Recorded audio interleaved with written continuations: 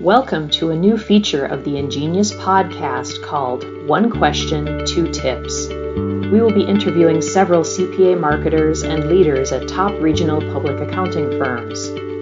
We'll end the segment with What We're Loving Now.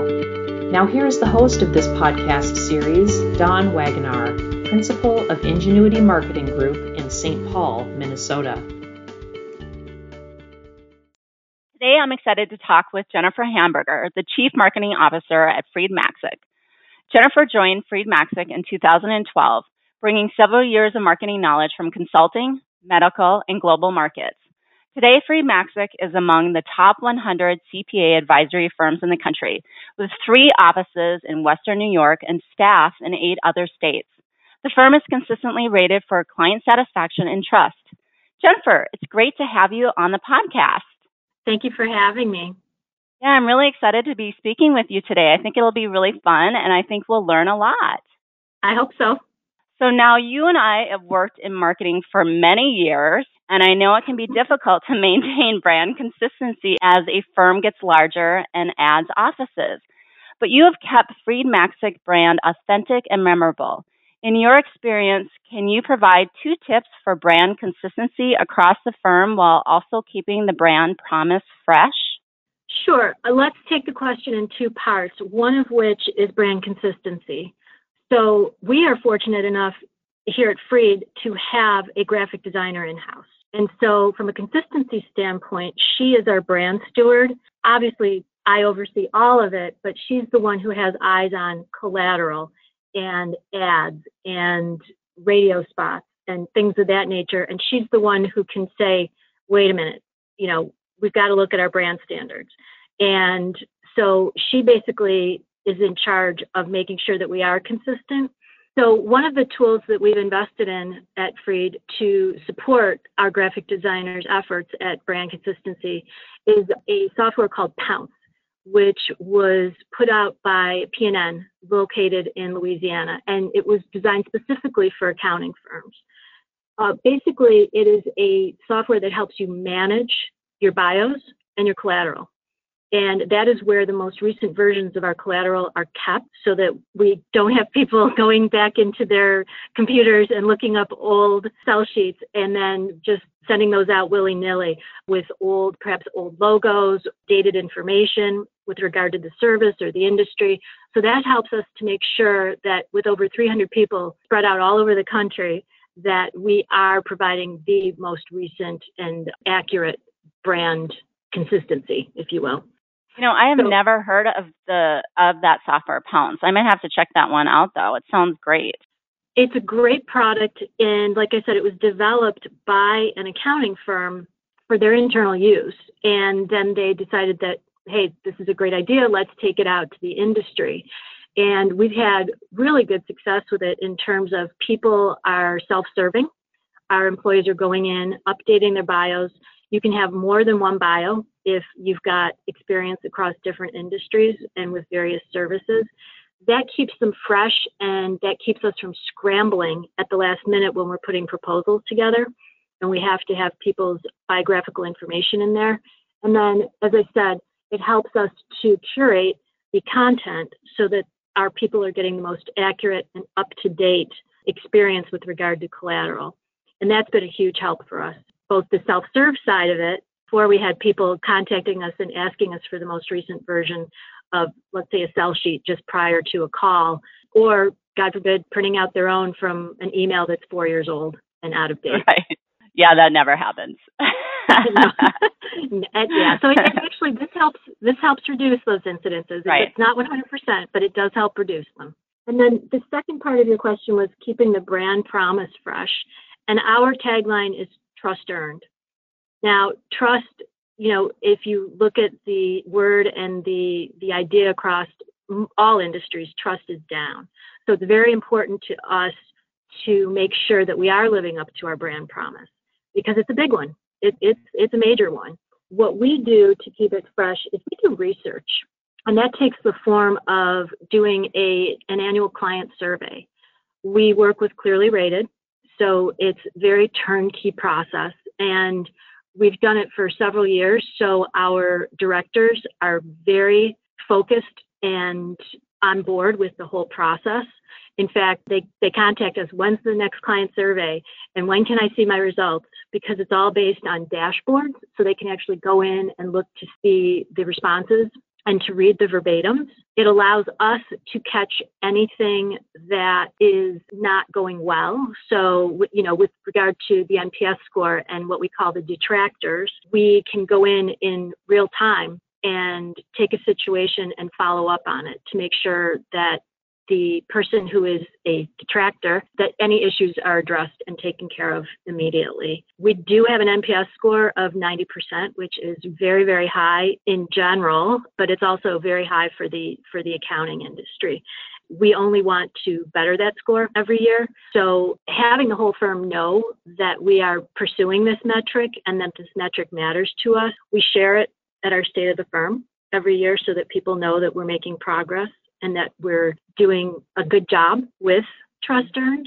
The other thing that we do is in-depth interviews, IDIs. We contact clients through our ad agency and we talk to them about what trust earned means to them and how Freed embodies trust earned.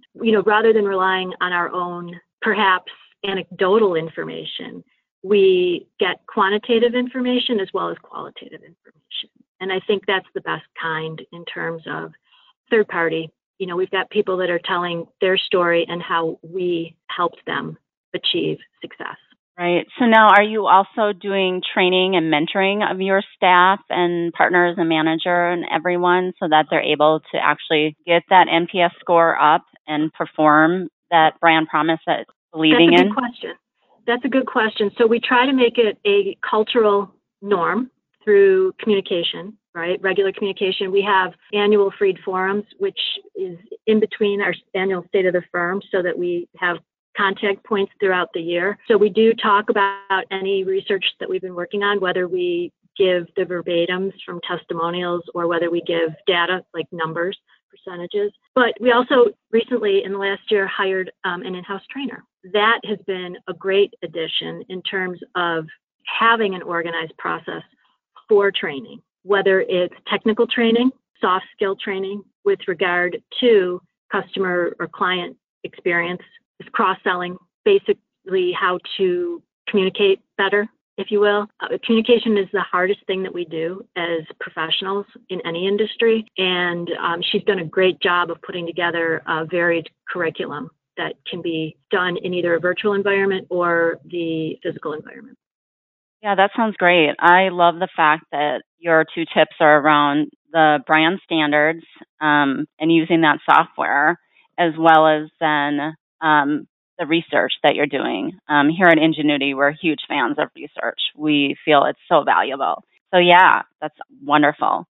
So now is the time for our closing segment of the CPA Influencers podcast called What We're Loving Now. And we ask CPA influencers the question, what are you loving right now? It could be work-related or just something fun or joyful in your life. I'll tell you what I'm loving right now. This is what I call conference season. So I've been attending a lot of industry conferences virtually, unfortunately. Can't wait until we can get together in person again, because I think that in-person energy and exchange of ideas it can't be duplicated in a virtual environment. So I'm really looking forward to next year and gathering again. But what I will tell you, I've been to 3 virtual conferences in the last 8 weeks. And what I have found interesting is a common theme of B2B clients expecting a B2C experience.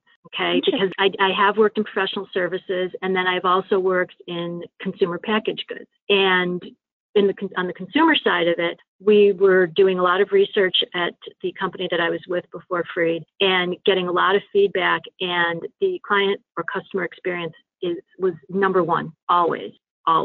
So I think what people are expecting these days is an amazing experience, right?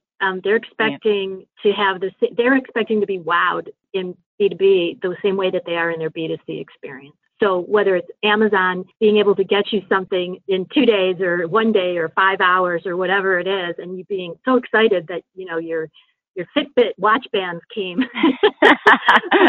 practically arrived on your doorstep before the credit card cleared. clients in the industry are starting to expect that as well. And I think that's great because it keeps us on our toes and it makes us up our game. And I think it brings a more human element to business, because I think as marketing professionals, we all know that the crux of what we do is based on emotion. But, we kind of laugh and say, there's no crying in accounting. Like there's no crying in baseball, right? It's not an emotional type of industry, but all of marketing is based on emotion and tapping into an emotion.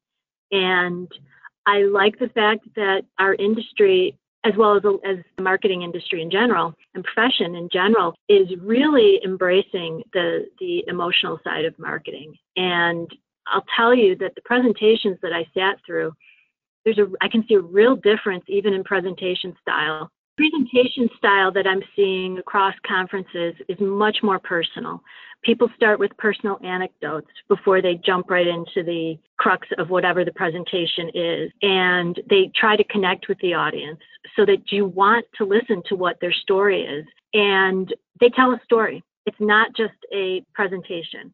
Are there PowerPoint slides still? Yes, there are. But they use them only as a tool to perhaps show a graphic or perhaps a metric, but they really stick to the storytelling side of it. And I think that that's a great step in the right direction, because that's what we do as marketers, is we tell stories so that prospects and current clients can relate to that.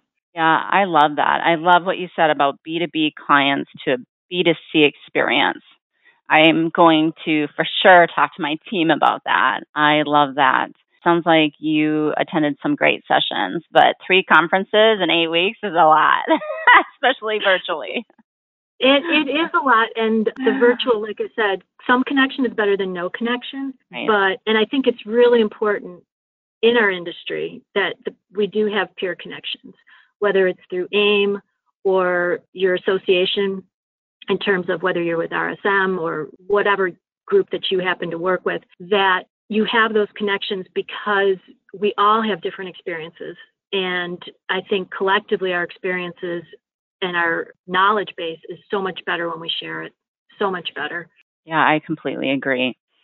Well, Jennifer, I have learned so much today. I really appreciate you being on our podcast. I think our audience will also agree with me, but thank you so much. Well, it was great to talk to you and to talk about the industry that we all love. Thanks for listening to the Ingenious Podcast. If you like this podcast, please leave us a rating or a review wherever you listen. Visit the show notes for this episode and all episodes at ingenuitymarketing.com/podcast.